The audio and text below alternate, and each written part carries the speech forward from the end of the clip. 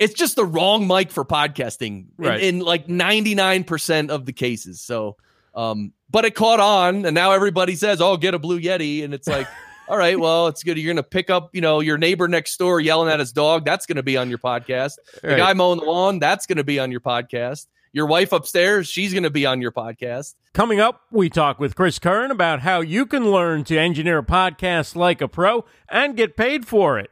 It's Live Stream Deals, and it starts now.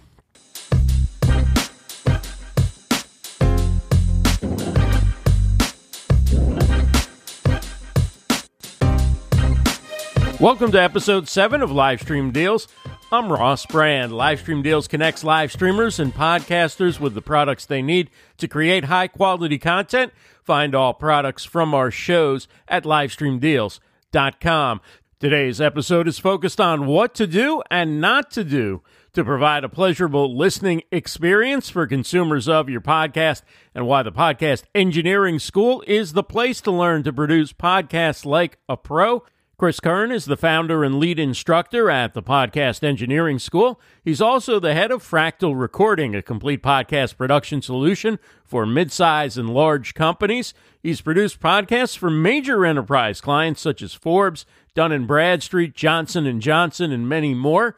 During his career in the music industry, Chris worked at some of the most prestigious recording facilities in the world.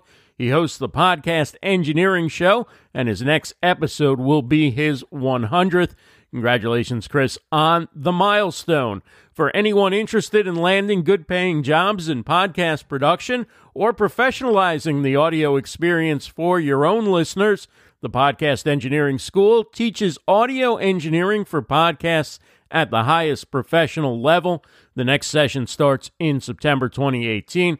Learn more and register at livestreamdeals.com/engineer, livestreamdeals.com/engineer. Now join me as I sit down with Chris Curran for a fun conversation about one of my favorite topics, live stream and podcast audio. Welcome, Chris. It's so great to have you on Live Stream Deals. Thanks, Ross. Happy to be here, man. You're using the RE20 today, huh? Yeah, using an RE20. It's actually a vintage RE20 back from the 80s, I think. Anyway, I don't want to get into the tech talk too soon. Whatever I was going to ask you about, I just went out the window and I saw the RE20. Yeah, that's what happens. I used to use those when I worked in radio, and I probably used the vintage one because that was back in the 90s to the mid to late 20s. Whatever you want to call it, right? Before they started replacing them with the newer ones. Right. But the vintage ones are better, aren't they? Yeah, a little better. In the mid-range. It's just a little more clarity. Yep. So tell us about Podcast Engineering School, but first, tell us about your background, because it's fascinating. Your work in the music industry and some of the professional podcast producing you do for big companies as well. Yeah, so in the 90s, I was in the music business. I was in New York working in the studios, Soundtrack, the Hit Factory, Quad Recording. I worked with a lot of artists, got a lot of album credits, and I loved it. But New York was mostly working on rap music. So after about 4 years, I moved back to New Jersey to start working on, local bands. And anyway, I did a little bit of that over the years and did a few other things. And then in 2012, I got into podcasting.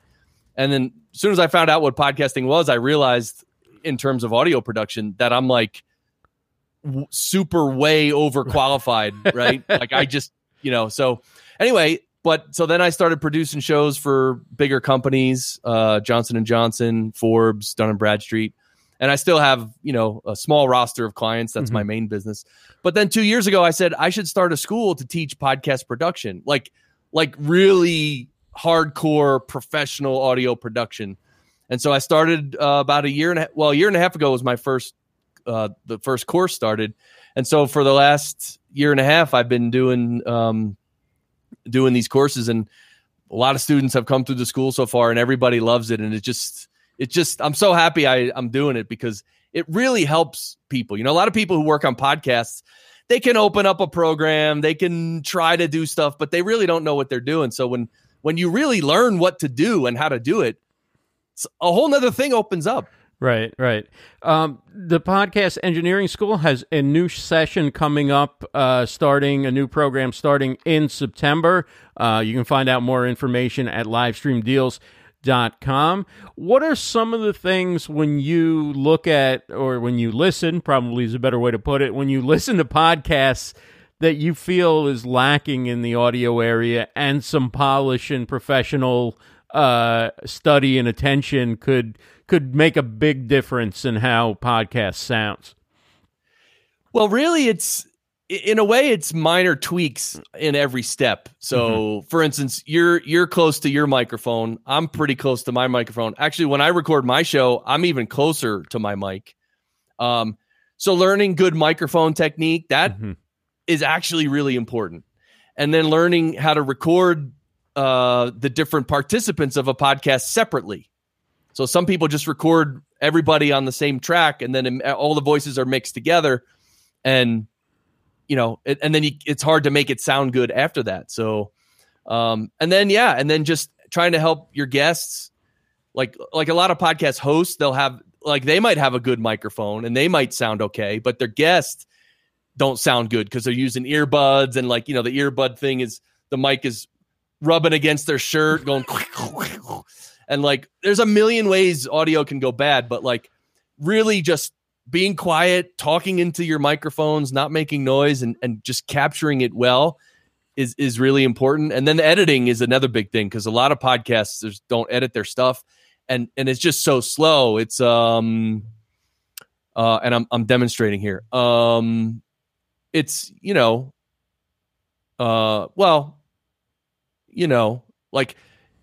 you can't do that on a podcast. You have to edit that stuff out. You have to bring the energy. You have to, bring it and perform. And so later on in the editing, you need to cut that stuff out. I even listened to recently a podcast from, I don't know who made it, but it was a media company, either they're like a website or a news station or something. They have a podcast, and they haven't edited it properly. There's all these ums, and it's so slow, and people don't have time to just sit there and listen to you go, that. So, and then of course in the final mixing and stuff, it's good to make sure people's voices are the same level. So your voice isn't real loud and your guest is real soft. I mean, that's terrible. So those are just a few of the common mistakes. Yeah. It's interesting. Like a lot of radio stations and media companies, like a lot of radio stations make a podcast from their show, but they don't do any editing. They just take what's there, it sounds like, right? So you get those pauses and the stumbles and stuff like that, which could be edited out, or maybe it doesn't need to be. It depends, I guess, what angle you're coming from. But when you're doing your own 10-minute, 15-minute podcast, there's no excuse to have 10 seconds of dead air here and there. And right. I know often I don't usually cut my guest, but I cut myself. Right. I'll ask a 3-line question that could have been asked in 1 line. People want to get back to the guest. They don't want to hear me ask the same question 3 times. Right. Yeah. And one thing so podcasting started as a hobbyist industry, right? People just do it because they love it and it's a hobby, right? So, but one thing that you have to realize is the experience your listener is going to have. Think about music production. When someone writes a song and performs it and records it and mixes their record and puts out an album, it's produced in a way so that the listener has a good experience. So when you're producing your own podcast or doing anything or editing or anything, you need to put yourself in the shoes of that person who's listening and think about what that experience is. And unfortunately, in the podcasting world, almost no one does that. And that's why that's why all these podcasts are almost unlistenable. And then the podcasting industry gets a bad name for that, because someone will tune into their first podcast ever and it's horrendous, and they're like, "What is this crap?" Right. We're talking with Chris Curran from the Podcast Engineering School, and a new session is starting in September. Check it out at livestreamdeals.com. Tell us about some of the success stories, people that you've worked with at Podcast Engineering School that have gone on to actually get paying gigs producing podcasts. Yeah, a lot of the graduates are building their editing business. So just to be clear, Podcast Engineering School, I started it to train people how to produce podcasts so well so that they can get clients, so that they can make money, producing and editing podcasts. So the training is really deep. It's not just for the average podcaster who wants to learn how to plug in their ATR 2100 and use Skype or something, that's a lot of people, which is fine. So a lot of my students already have their own editing business. And so they just wanted to really understand the nuances of professional production. And so, so what happens a lot there is, once they finish Podcast Engineering School, they inevitably raise their rates, right? Because now they're worth more. And that's one thing about editing and producing podcasts is, as long as you know what you're doing, you can charge a lot. Like I know some people say, oh, you can only charge, $50 an episode to edit it, or some people charge $25 an episode. And yes, there's a market for that, but there's also a higher end market with companies and celebrities, or not celebrities, but people who write books and stuff like that. Thought leaders.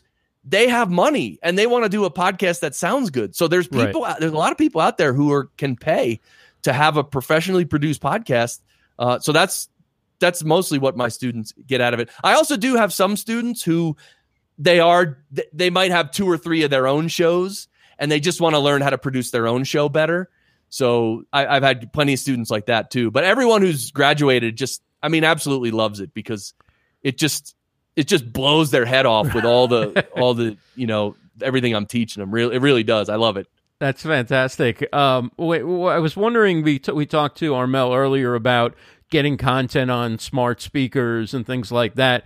Have you had any companies reach out to you about flash briefings? Is there any market for people producing content for snackable content for flash briefings, Google Home, that kind of thing? Yeah, I'm sure there is. I don't know of any, but there's so many opportunities opening up. I mean, one of the things I love best about podcasting is that the growth has been so slow and steady, and it's just continuing to grow. Right. And that's the sign of an industry it's not just a flash in the pan. It's going to go way up and then come crashing down.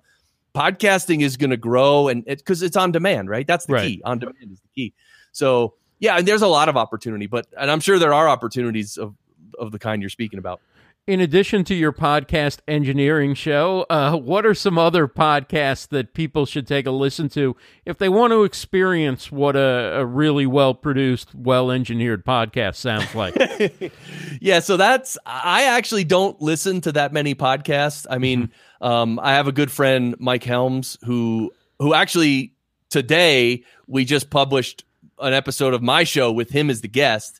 He has the Location Sound podcast, and he's an actual audio engineer, so he produces it correctly and it sounds good and all that. So that's one you can definitely check out.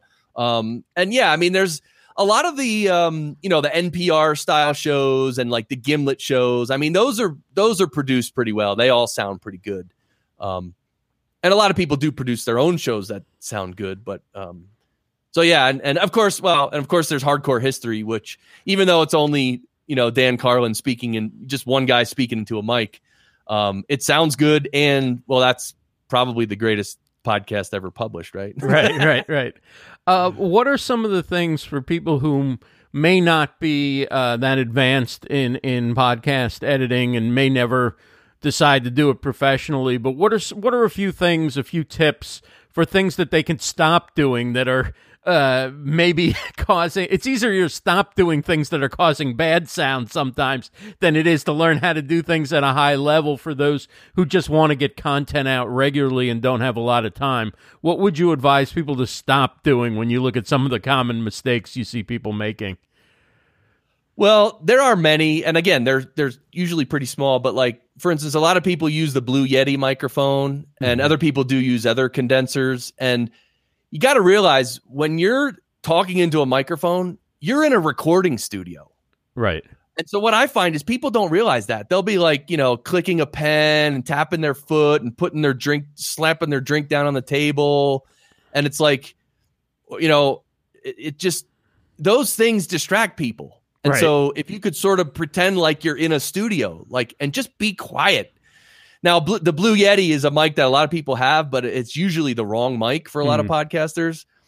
For some, it's the right mic. But anyway, the Blue Yeti is terrible because it sits on the desk. And whenever anybody puts their hand down or types on a keyboard, you hear this like thumping. It's terrible. Right. So those are some of the things you can avoid. Why do these companies market condensers to the podcaster community? I mean, it seems like the worst fit possible.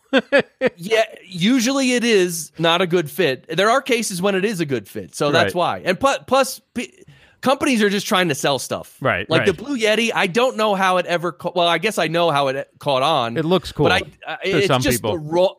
It's just the wrong mic for podcasting in like 99% of the cases. So, but it caught on, and now everybody says, "Oh, get a Blue Yeti," and it's like, all right, well, it's good. You're going to pick up, your neighbor next door yelling at his dog. That's going to be on your podcast. The guy mowing the lawn, that's going to be on your podcast. Your wife upstairs, she's going to be on your podcast. The traffic, and we're going to hear every little thump on the desk. The traffic 30 stories below you will be on the podcast. Yeah. So another thing is microphone technique. Like if I'm talking where I am, it's fine. But if I all of a sudden move back and I'm going to pretend like I'm on a show, this is me on my podcast, and then I'm going to get real close and I'm going to be like, "Hey, this is my podcast." I mean, got to learn how to speak into a microphone, people. And they always say it doesn't have any proximity effect. Well, maybe it doesn't, but it certainly changes the volume when you get that close. Exactly. And the volume's a big deal. Right. Because when people listen in a car, this is what happened to me. I was driving to Podcast Movement last year, and I'm driving through Utah going 85 miles an hour, and I'm trying to listen to podcasts, and someone will laugh really loud, and it'll be fine, and then they'll start talking real soft, and I can't hear it, so I turn up the volume, and then they laugh really loud again, and it just blows my head off. You can't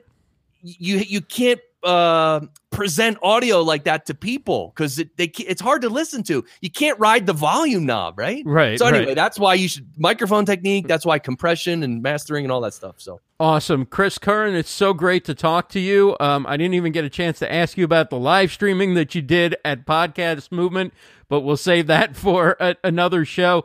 I could talk to you about this stuff all day. Thank you so much for joining. It is Podcast Engineering School. You can find out more information at livestreamdeals.com. Chris is the best at what he does. If you're going to try and learn to take your podcasting to the next level, to monetize your skills as an editor, producer, engineer, you definitely want to check out Podcast Engineering School at livestreamdeals.com. Thanks so much, Chris. Thanks, Ross. Great to be here. Thank you, man. Great having you on.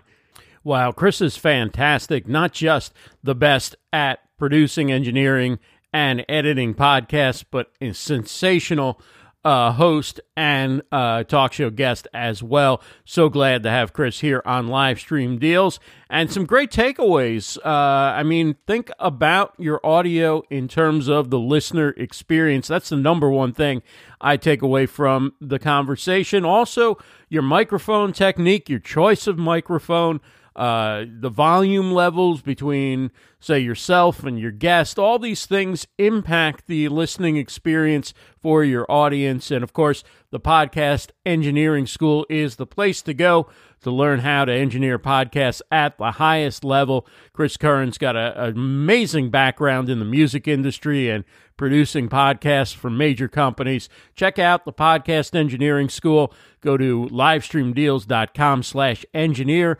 livestreamdeals.com/engineer. Next session starting in September. Thanks, everybody, for joining us for episode 7 of the Livestream Deals podcast. Thanks to Chris Curran for being an amazing guest. We look forward to another episode coming soon of the Livestream Deals podcast. Take care, everybody.